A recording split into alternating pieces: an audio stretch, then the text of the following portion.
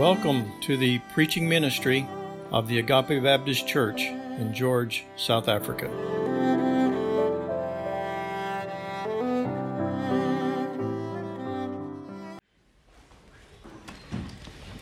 Good morning, church. It is a joy to be with you. A special welcome to our visitors this morning. It is a joy to have you with us. We're preaching through Genesis, and so we go chapter by chapter, verse by verse, and we see what God has written in His Word. So we are in Genesis chapter 25, so if you would, please turn to Genesis 25. 2 weeks ago, we looked at Genesis 24, where God went before His people, demonstrating His steadfast love and trustworthiness, as well as His providence, which I define as His constant acting in every situation to bring about His glory, His will, and His people's ultimate good. So that is where we were at 2 weeks ago. We also briefly touched on the biblical theme of seeking, finding, and sacrificing for lifelong love. It's the human pursuit of romance as a glimpse of God's love for His people. If you're like, how did I get to that point? Then please go back and listen to it. It's the recording is there. In that story of God providing a bride for Isaac, Isaac was mostly in the background, and we will find that trend continues in Genesis. As Abraham steps off the stage of Genesis and Isaac now becomes the new patriarch of the chosen people of God, it's surprising that Isaac's story will mostly be told through the turbulent story or life story of his son. So Isaac comes onto the scene. He is the patriarch of the family, but then it shifts gears to Jacob for several chapters. I believe for 11 or 10 chapters, he's the emphasis. So Genesis 25 serves as a bridge between Abraham and Isaac, but it will also introduce Isaac's two sons, Jacob and Esau. And in chapter 25, these two brothers, the life story and the birth and the beginnings of these two boys' lives, it will set the stage for answers about the sovereignty of God and the responsibility of man. So this story is setting a stage. And in Genesis, it would be really easy to skip over it. But then when we take the Old Testament with the New Testament sheds light, further revelation on what was happening all the way back in Genesis 25. So we're going to be looking at the sovereignty of God and the responsibility of man. What is our moral responsibility before a sovereign God? Verses 1 through 18 in Genesis 25 conclude Abraham's story. It is this handing off of the baton. And it lists Abraham's other wife, his other children, and his burial in the same cave where Sarah was buried.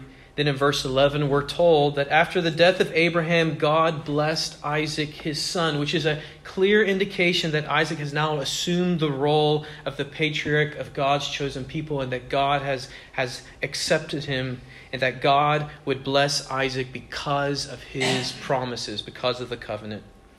With this background information, for the sake of time, we're going to begin reading now in verse 19 of Genesis 25, verse 19 until 26. These are the generations of Isaac, Abraham's son. Abraham fathered Isaac. And Isaac was 40 years old when he took Rebekah, the daughter of Bethuel, the Aramean of Padan Aram, the sister of Laban, the Aramean, to be his wife. And Isaac prayed to the Lord for his wife because she was barren, and the Lord granted his prayer, and Rebekah, his wife, conceived. The children struggled together within her, and she said, "If it is thus, why is this happening to me?" So she went to inquire of the Lord. And the Lord said to her, "Two nations are in your womb, and two peoples from within you shall be divided. The one shall be stronger than the other. The older shall serve the younger." When her days to give birth were completed, behold, there were twins in her womb. The first came out red, all his body like a hairy cloak, so they called his name Esau. Afterward, his brother came out with his hand holding Esau's heel, so his name was called Jacob. Isaac was 60 years old when she bore them. Until there. Let's go to the Lord in prayer. Let's ask Him to help us as we as a church family walk through the Word together. And may God give us unity around His Word. Let's pray. Heavenly Father, thank you for your Word to us. Thank you that you didn't just leave us here to kind of figure life out on our own. Instead, that you have written us this love letter to your church so that we might know you, so that we might be confronted with who we are, how we are in need, in great need. And thank you, Lord, that you have revealed your salvation. Jesus Christ, who has come and has met our need and has far surpassed that and has brought us into the heavenly places, you say. Lord, I pray that as we study Genesis 25 and the other passages that point to it, that you would warm our hearts to your word, to your truth, that the Spirit of God inside us would show us through the word that this is the truth, that our hearts would be knit to the truth, that we would rejoice in it, and that your will would be accomplished in us, that we would be changed from one degree of glory to the next, that we would be conformed to the image of the risen Jesus Christ, that we would begin to walk in righteousness, which you say one day you will fully and completely finish when we are with you. Lord, please bless me now as I attempt to explain your word. Would you forgive my errors, and would you give grace to the hearers, that we would all walk out of here today worshiping our great God, for you are worthy of our worship. In Jesus' name, amen. 20 years have gone by since Isaac and Rebekah were married in the previous chapter, but once again the chosen family is unable to have children. So we saw this also in the life of Abraham. For 20 years, Isaac and Rebekah have been waiting for children, and we see that Isaac is praying for his wife. But they don't attempt to bypass God's timing. Remember, Abraham and Sarah, they were like, this is taking too long, like I'm approaching 90, like let's figure out another solution. Well, Isaac and Rebekah don't do that. Instead, they trust upon the Lord for 20 years. And the Lord hears Isaac's prayer in his timing, and he answers Isaac's prayer through opening Rebekah's womb. But after the initial joy of finding out that she was pregnant, Rebekah begins to experience unusual pain in her pregnancy. It's like there's a little war being fought in her womb. And when Rebekah asks God to intervene, the Lord speaks directly to Rebekah and reveals the future to Rebekah. He says, 2 nations are in your womb, and 2 peoples from within you shall be divided. The one shall be stronger than the other. The older shall serve the younger. In his words to Rebekah, God is revealing what is going to happen in the future, but he is not only revealing what he sees happening one day in the future. That's not all God is doing.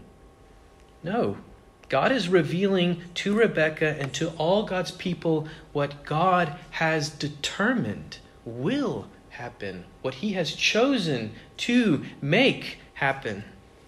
God is revealing that he is going to bless one of her sons, the younger, by making him stronger than the older son. God is declaring in this prophecy which son he has chosen, and God is revealing which son he has not chosen. Now, why do I say that?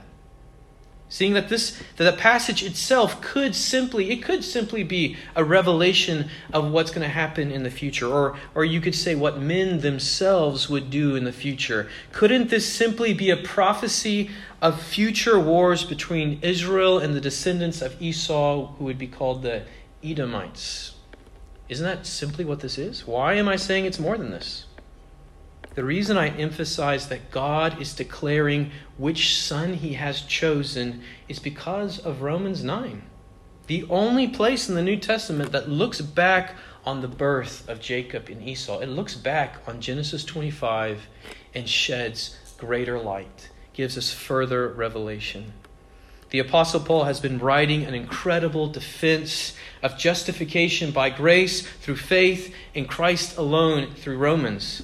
And in Romans 9, he is explaining why the Israelites, the family who received the covenant and the promises, this is the family of Abraham, Why this family has rejected, for the vast majority of Israelites, they had rejected their Messiah, and it seems like God has also rejected them. Why is this happening?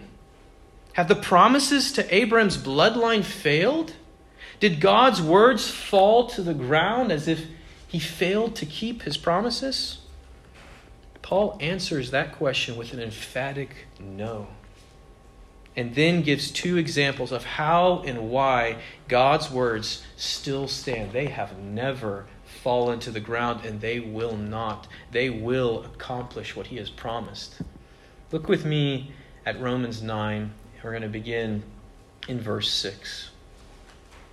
Romans 9, verse 6. But it is not as though the word of God has failed. Again, he's talking about why has Israel rejected their Savior? It is not as though the word of God has failed. For not all who are descended from Israel belong to Israel. He's talking about this physical descent. Just because you're physically descended from Abraham does not mean you are the Israel of God, God's people. Verse 7. And not all are children of Abraham because they are his offspring. He's saying the same thing again. He quotes then, but through Isaac shall your offspring be named. He's pointing back to Genesis. Here Paul is comparing the birth of Isaac to the birth of Ishmael. What we've already studied through this year. Even though Ishmael was physically the firstborn of Abraham, God rejected him because Isaac was the son of promise, the son that God promised. Isaac was the child who would receive the covenant of God according to the choice of God. God had chosen Isaac. Verse 8, Paul continues. This means that it is not the children of the flesh who are the children of God, but the children of the promise are counted as offspring. Just because Ishmael was physically born of Abraham doesn't mean he was chosen by God. That's what Paul's getting at. Verse 9. For this is what the promise said. About this time next year I will return and Sarah shall have a son. He's dividing between Ishmael and Isaac. It's not Ishmael. Ishmael's through Hagar. He is the son of the flesh. He is the son that I have rejected. Isaac is the son of promise. That was the first example of God's choosing in Paul's argument here in Romans 9. The one between Ishmael and Isaac. And Isaac was chosen before he was ever born. He was promised to be the child that God would accept before he was ever born. That's the first example. And then Paul gives his second example, beginning in verse 10. And not only so, not only with Ishmael and Isaac, but also when Rebekah had conceived children by one man, our forefather Isaac. Verse 11, though they, Esau and Jacob, were not yet born and had done nothing either good or bad, in order that God's purpose of election might continue, not because of works, but because of him who calls, she was told, the older will serve the younger. Verse 13, as it is written, Jacob I loved, but Esau I hated. And he's quoting there from Malachi 1, verses 2 through 3. So why would the older serve the younger? Why would Esau serve Jacob? Why would Jacob rise above his older brother Esau and be blessed by God? Paul says it is not because of their works. It is not because of what they did. They weren't even born yet when God says this. But instead, Paul says it is because of him who calls. He's talking about God who calls. It is the mercy and grace of God that chooses some to be eternally blessed by God. This is what he's arguing for here. The scriptures repeatedly portray all humanity as in rebellion to God, condemned already through Adam. We are content to cruise on the highway to hell without ever looking for an exit.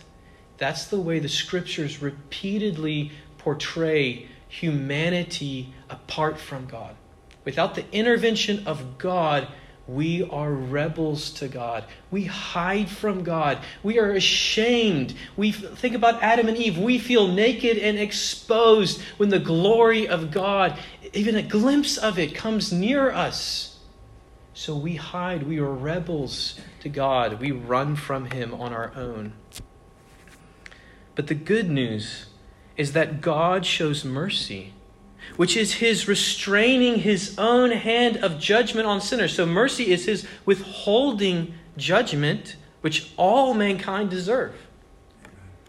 And the good news is that God shows grace, which is God giving His unmerited favor towards sinners. So it's this withholding of judgment and this giving of grace. This is of unmerited favor. This is the good news. In His mercy and grace, Paul is arguing, God chose to save some as people for Himself.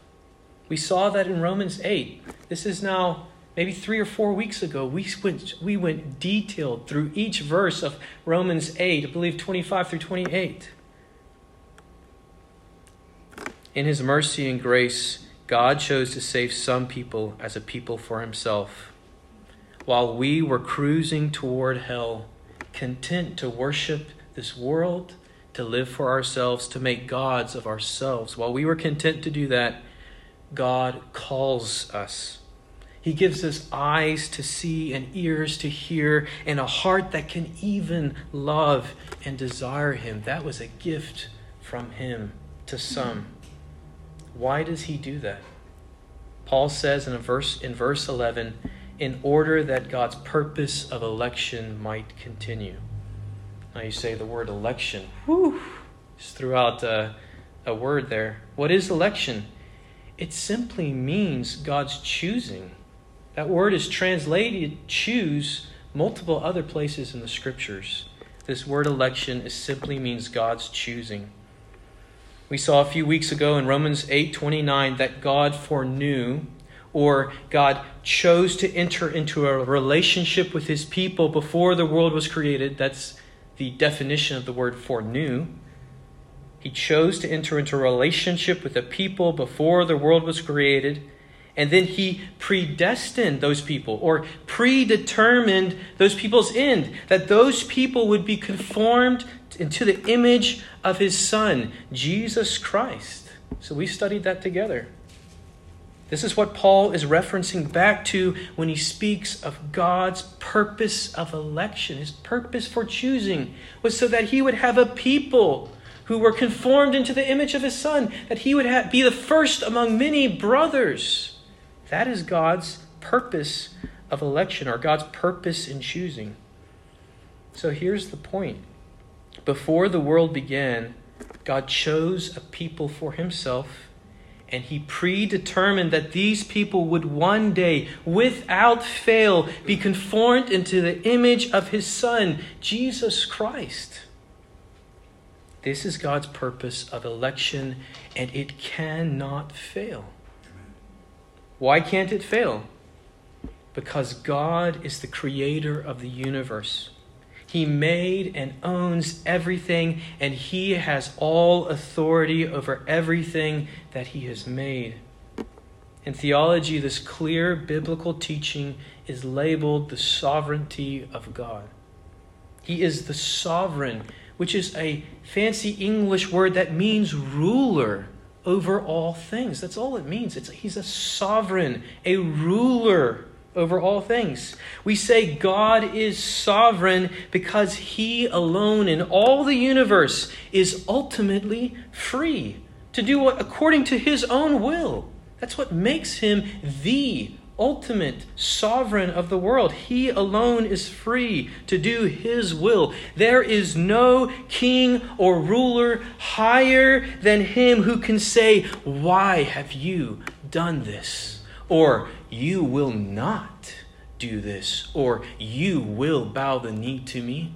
There is no one else higher than Him who can make those claims on Him. No one. But God makes all those claims on all of creation. So He is the sovereign of the universe. the word sovereign is sometimes translated the word Lord or master. Many times when you see the word Lord in your Bibles, it's not the word Yahweh, which is translated in all caps, typically Lord. Sometimes when you see it in lower caps, Lord, it's simply the word master, ruler, sovereign. It's this idea of the king who rules. The thought of questioning God's right or his righteousness for doing what he has done is ludicrous to the Christian. The Christian, as you read the Word of God, you realize that it is foolish to charge God with wrong.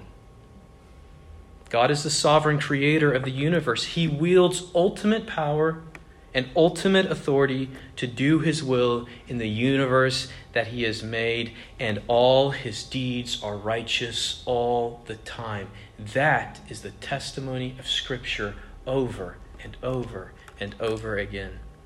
And Paul is going to add these words in Romans 9 to confirm the righteousness of the sovereign of the universe in choosing some for eternal blessing while choosing to pass over others. God chooses to allow rebels to continue on their path of rebellion while choosing to snatch some from the flames. This is what Paul has been describing, and he says in Romans 9 verse 14 that God is good and right to do this. We read in verse 14, "What shall we say then?" What's the church supposed to say when we think about the sovereignty of God? Is there injustice on God's part for doing this? By no means. Never is what he's saying. Not a chance. Verse 15, "For he, God, says to Moses, I will have mercy on whom I have mercy, and I will have compassion on whom I have compassion." So then it depends not on human will or exertion, but on God who has mercy. So here's the point. God is the only sovereign. He has complete authority, complete power, and every right to rule what he has made according to his will. That shouldn't be all that controversial for us, because it's the clear testimony of Scripture. Second, God is righteous, always good and right. Therefore, the only sovereign is righteous and good when he chose to eternally bless some. He chose to eternally bless Jacob, and he is righteous and good when he chooses to eternally pass over others. He did not accept Esau. And he did this. He made this decision, Paul clearly argues, before they were ever born or ever did anything good or bad. So we should not point to the life of Jacob and Esau as the reason for why they were saved or chosen by God. That's the point Paul's making. Don't look at their life. If you do, you will wonder why either one of them were saved. If you look at your own life, you should be wondering, how am I saved? Why would God look on me with favor? It must be unmerited. That should be the testimony of every Christian, is that I did not deserve it. There was nothing in me. It is the mercy and grace of God, unmerited. Now, what happens to a Christian's heart as he or she leans into this biblical truth? I'm not saying that everyone sitting here today is fully convinced of this, even happy about this. This might be scary. But as we lean into this and we dig into what the Word says about the sovereignty of God and who is saved and who is not, when we lean into this biblical truth, what happens? What happens when maybe one day you and I are fully convinced of God's authority, power, righteousness, and yet his mercy and grace towards rebels like us, despite who we were and despite how undeserving we would be? What happens when we lean into this truth? Well, the Scriptures say that we will begin to properly worship our God. We will love him. We will desire more of him. To worship God is to declare through my thoughts, words, and deeds that God is more worthy than anything else that exists. That He is worthy of my devotion, my sacrifice, my time, my health, wealth, and worthy of my suffering.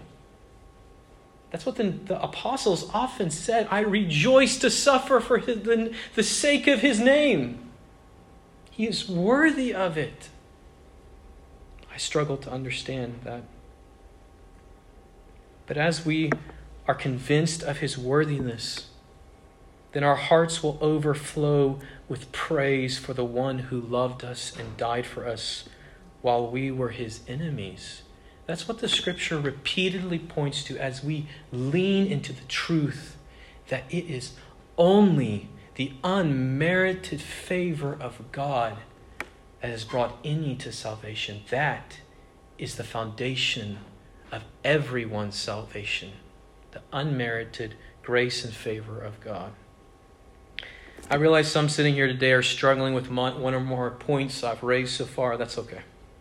You may be concerned that if God is as sovereign as God says He is in Genesis 25, and as Paul is teaching in Romans 9, then do our decisions or actions really even matter? If He really is that sovereign, then do my choices even matter? Why don't just, let live. Love and let live.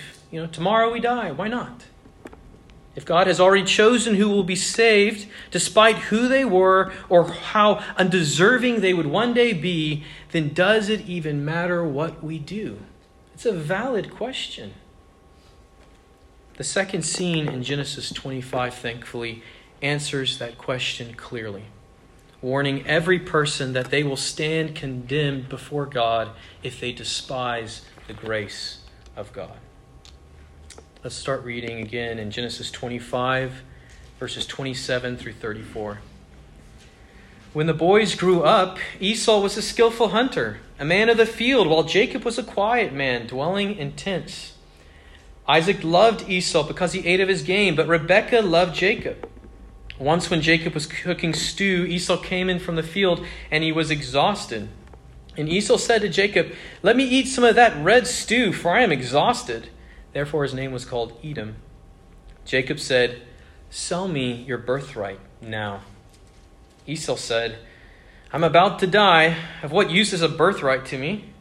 Jacob said, "Swear to me now." So he swore to him and sold his birthright to Jacob.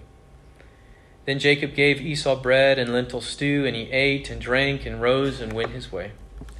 Thus Esau despised his birthright.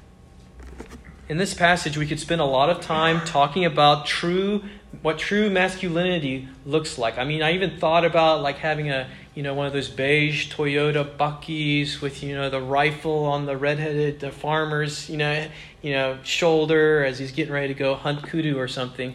I mean, that's Esau right there. It really is. He's a man's man. I thought about talking about Jacob, his hustle.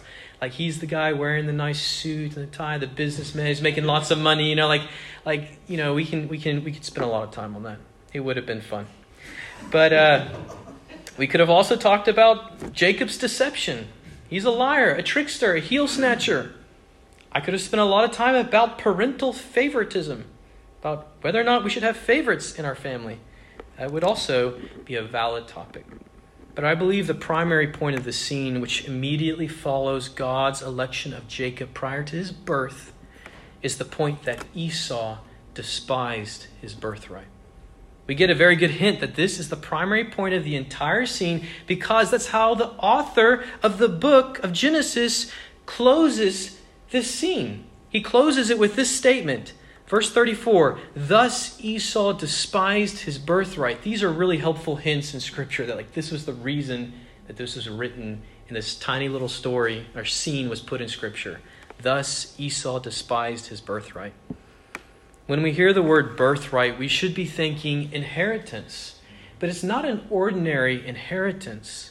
The eldest son's inheritance or birthright was supposed to be at least twice that of any other child. That was normal and accepted in polite society back then. Thus the word birthright means that because he was the firstborn son, he has the right to a double inheritance. In addition to more land and possessions, there's a real sense in which the name and lineage of the father continues on through the eldest son, through this birthright. So the birthright represents land, possessions, and continuing the family line as the head of household. Now, with that background, cultural information, think with me about God's covenant with Abraham and with Isaac later. God promised to bless Abraham with land and possessions, to make Abraham's name great, and that his offspring would be a blessing to all the earth. When we compare that with what the eldest son received through the birthright, land, possessions, a name, and a family line, then we begin to realize what exactly Esau despised. Esau despised the promises of God. Esau despised the blessing of God. He despised God's unmerited grace and favor toward his family. That's what he despised. And Genesis 25 places the blame squarely on Esau's shoulder. Esau took a holy thing, the birthright from God, the birthright, the blessing of God, and he treated it as common. He treated it as of less value than a full stomach. To hear, see, and know the blessing that God provides, and then to treat it as a common thing, is to despise the grace of God. This is the exact same warning and application that the author of Hebrews in the New Testament makes in reference to this birthright scene in Genesis 25. So Hebrews writes, looking all the way back to Genesis 25, and speaks of this scene, this birthright scene. In Hebrews 12, the church is being instructed in why they are suffering and experiencing trials in life. He's teaching them about the struggle of the Christian life sometimes. Hebrews 12 is teaching that God is disciplining his children, or you could say God is training his children in righteousness so that we will share in his holiness. It doesn't feel nice right now to go through trials. He talks about no child is really likes being spanked. He talks about that. He's like, it's not pleasant right now. He says, but take heart, because through these trials you will yield the peaceful fruit of righteousness. I think we looked back at that 2 weeks ago as well. There were some in the church who were weighing the cost of following Jesus in a world that hated Christians. So follow Jesus, be persecuted, or go back to the world and have a nice, comfortable life. Some were weighing that. These people were looking over the fence at the world outside the church, and they were seeing that everything over there, it looks so green and fresh and happy and also satisfying. And if I just went back over the fence to the world, then I would have my every desire. But Hebrews is pleading with these people on the fence to endure. He's pleading with them to endure, to not believe the lie, to continue in the faith. So let's pick up reading in Hebrews 12. If you'll look with me, Hebrews 12, verses 12 through 17. Hebrews 12, verse 12. I'll begin there. Therefore, lift your drooping hands and strengthen your weak knees, and make straight paths for your feet, so that what is lame may not be put out of joint, but rather healed. He's making a spiritual comparison to like a physical problem. He's saying spiritually, lift up your drooping hands, strengthen your heart, make straight paths for your feet, follow God, so that what is lame may not be put out of joint, but rather healed. So he's saying when God trains you through trials, when you run into persecution even, then run to God and find healing and strength, the strength you need to endure. That's what he's saying. He's saying don't run back to the world when you face trials. If you do that, then what's broken in you will just be will even be more broken. He's saying will be put out of joint. It's like a dislocated arm. My arm is sore. But if I run back to the world, your arm won't just be sore. It's not going to become dislocated. That's kind of the picture he's painting here. Don't go back to the world. Don't run back to the world, and then you will suffer, because you will suffer even greater spiritual brokenness. Verse 14, strive for peace with everyone. To the best of your ability, be at peace with your neighbors, even if they're unbelievers, to the best of your ability. But if it's not in your power, then endure. Again in verse 14, strive for peace with everyone and for the holiness without which no one will see the Lord. He's saying strive for holiness in every circumstance. Endure for the sake of being conformed to Christ, because those who stay, those who endure during trials, that is a sign of their adoption into the family of God. That's a sign that the Spirit of God is within you and that you are a true child of God. He's saying endure. Allow trials to accomplish this holiness within you. Because if you don't, if you run from this, you will not see the Lord. He's talking about entering into the joy of God's presence. You will not. That's what he's saying. Verse 15. See to it that no one fails to obtain the grace of God, that no root of bitterness springs up and causes trouble, and by it many become defiled. Here Hebrews is quoting from Deuteronomy 29, which warns Israel about any among them who hears, sees, and knows the grace of God towards Israel, but determines secretly in his heart to worship other gods. That's what Deuteronomy 29, verse 18 through 21 says, and I will read it to you here for context. He says, beware lest there be among you a man or a woman or a clan or a tribe whose heart is turning away from the Lord our God to go and serve the gods of those nations. Beware, now think about this in connection to Hebrews.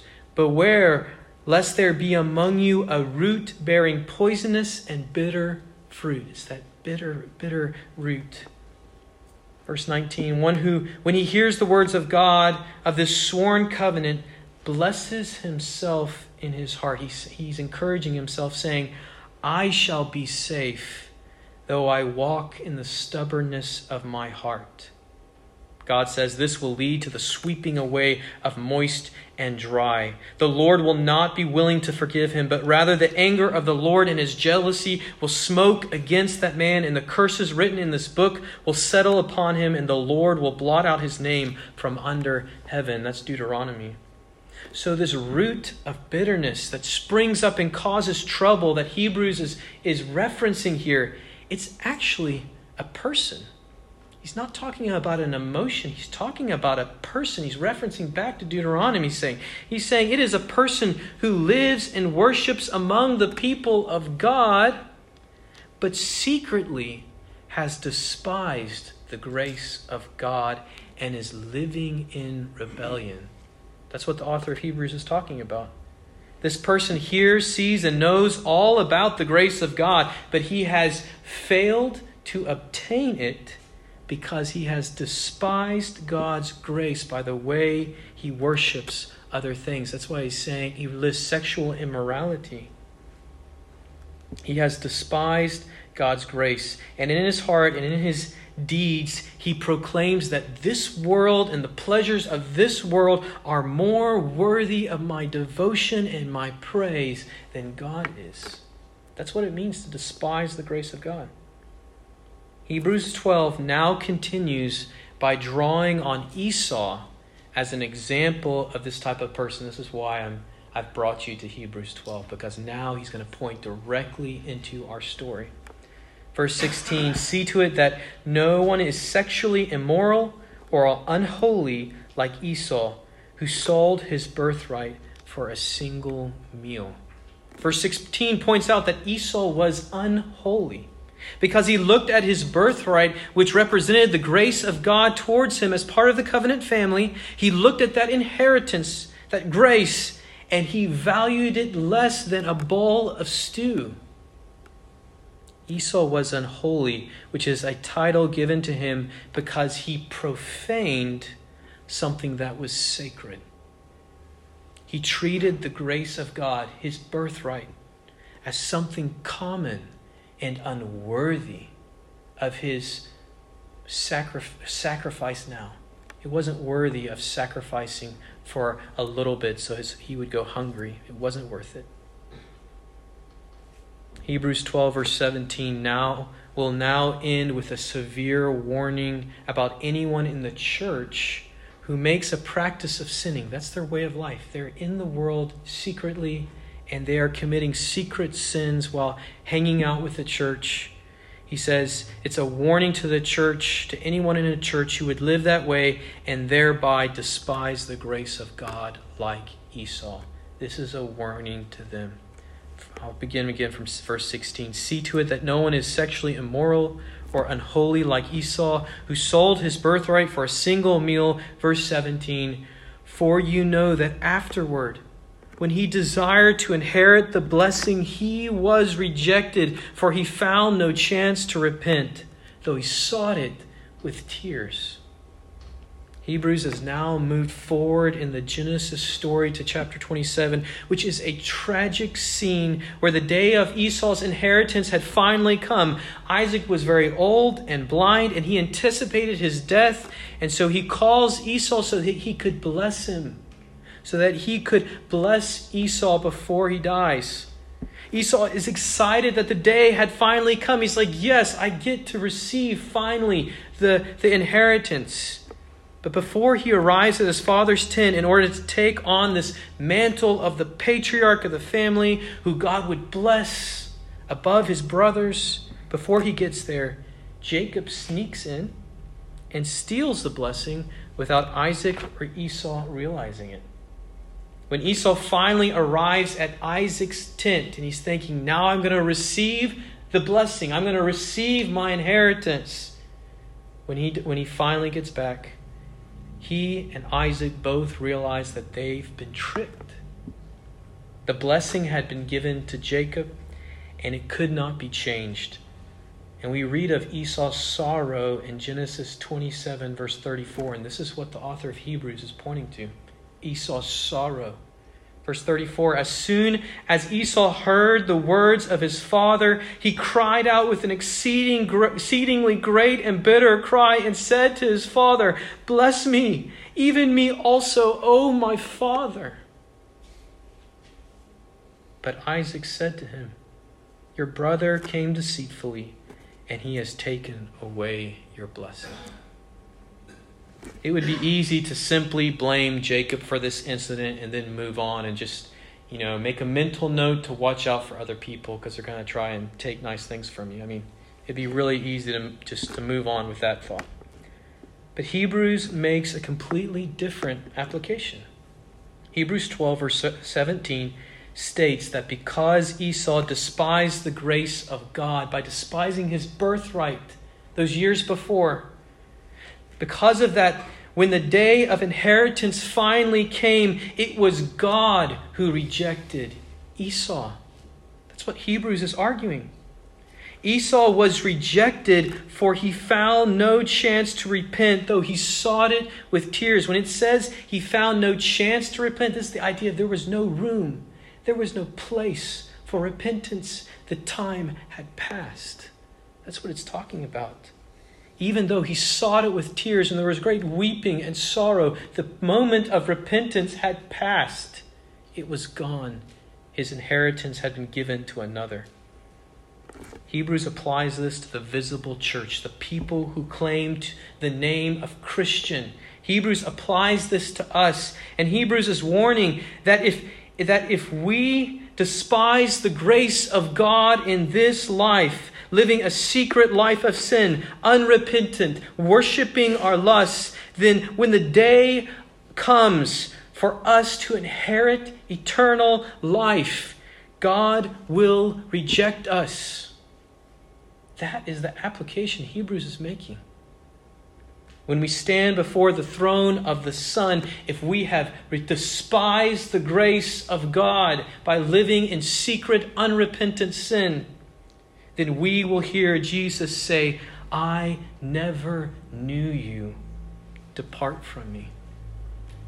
And just like Esau, there will be no chance to repent then.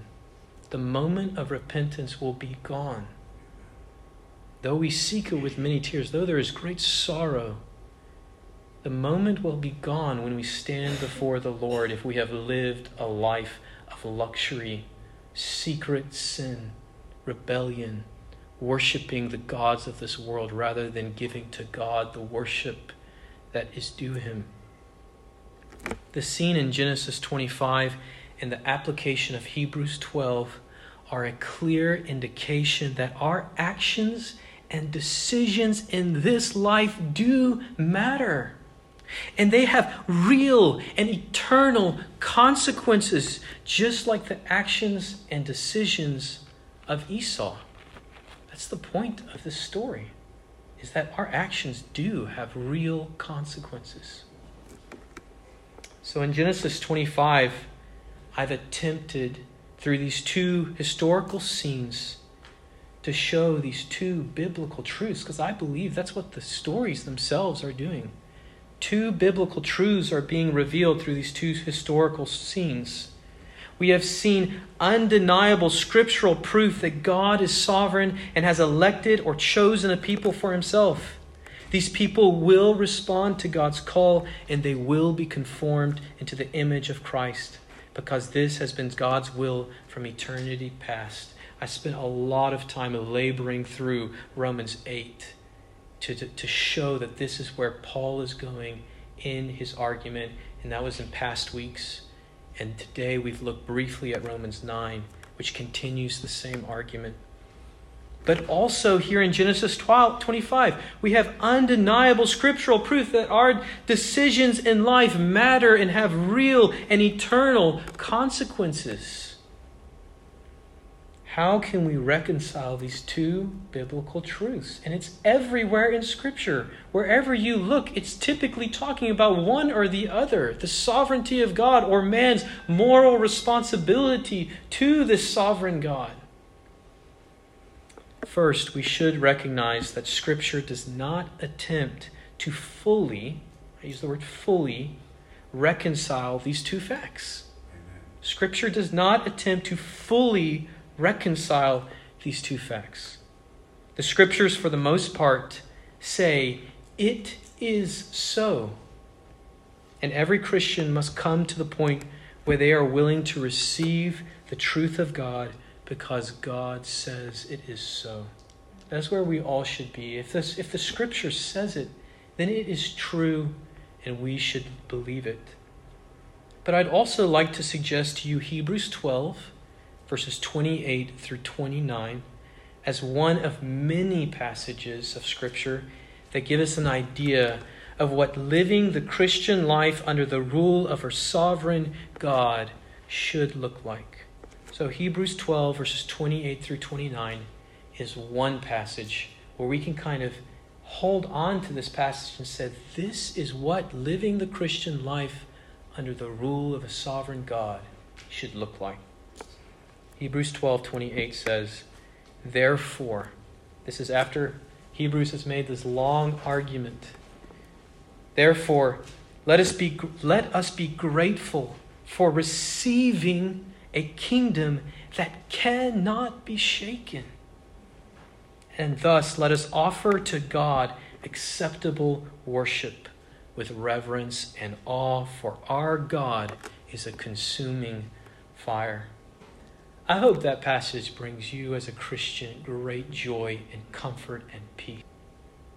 Let us be grateful as we think about these things, the unshakable nature of God's kingdom and those whom he has chosen who will one day enter into that kingdom. Let us be grateful for a kingdom that cannot be shaken. It's pointing to the sovereignty of God, that this eternal heavenly kingdom will not be shaken.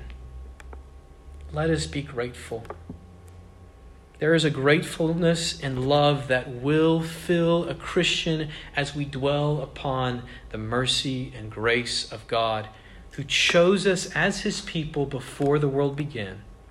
To God who made us citizens of his unshakable kingdom by his grace, by his sovereign grace. So we should be grateful for our undeserved election. Undeserved election. And when that gratefulness and love takes root in our hearts, we will begin to praise the one we love. This is just reality. If you love your wife, then you typically will find ways to praise her. It's just a reality. It's what we do. When the Springboks win the Rugby World Cup, we tend to talk about how great that pass was. Or can you believe he made that kick with 2 minutes to go? We praise the things we admire. If we think something is beautiful and worthy, we praise those things. Those are some silly examples. But ultimately, if you love God, if God is beautiful to you, if what he has done from eternity past is marvelous in our eyes, we will worship. We will praise. We will say with our mouth and think with our thoughts and act according to the thing we think is beautiful and worthy. And we will offer to God, as Hebrews says, acceptable worship through our lives. And we will do it with reverence and awe, for our God is a consuming fire. So Hebrews 12 recommends gratefulness and worship. Gratefulness for what God has done, which I had nothing to do with, and acceptable worship. This is where I continue on in the faith. That's what Hebrews 12 recommends. And as a second example or suggestion to you, Jesus puts it this way when speaking to his disciples in the crowds. He said in Luke 10, verse 20, while speaking to his disciples, those who are following him and serving alongside him, he said, "Rejoice that your names are written in heaven." They were getting excited about some other stuff, that they were doing signs and miracles, but Jesus says, don't primarily rejoice in that. Rejoice that your names are written in heaven. And then only a couple verses later, in verse 27, he has that conversation with a young man, and he talks about the Good Samaritan. He tells that parable, and we read what our responsibility should be, man's responsibility. He says, love the Lord your God with all your heart and with all your soul and with all your strength and with all your mind, and your neighbor as yourself. What are we supposed to continue into when our names are written in the book of life in heaven? Love the Lord your God and love your neighbor as yourself. This is the law of Christ, which we see later in the New Testament explained as well. So Jesus recommends rejoicing in what God has done and living a devoted life of love to this God. So how can we reconcile God's sovereignty, what he does because he is God, and man's responsibility? How can we do that? I would suggest to you that we should rejoice always in our completely undeserved election, and then worship God in every aspect of our life. And God says that is the point for all eternity, is to worship him as trophies of his grace. That's what we will do for all eternity.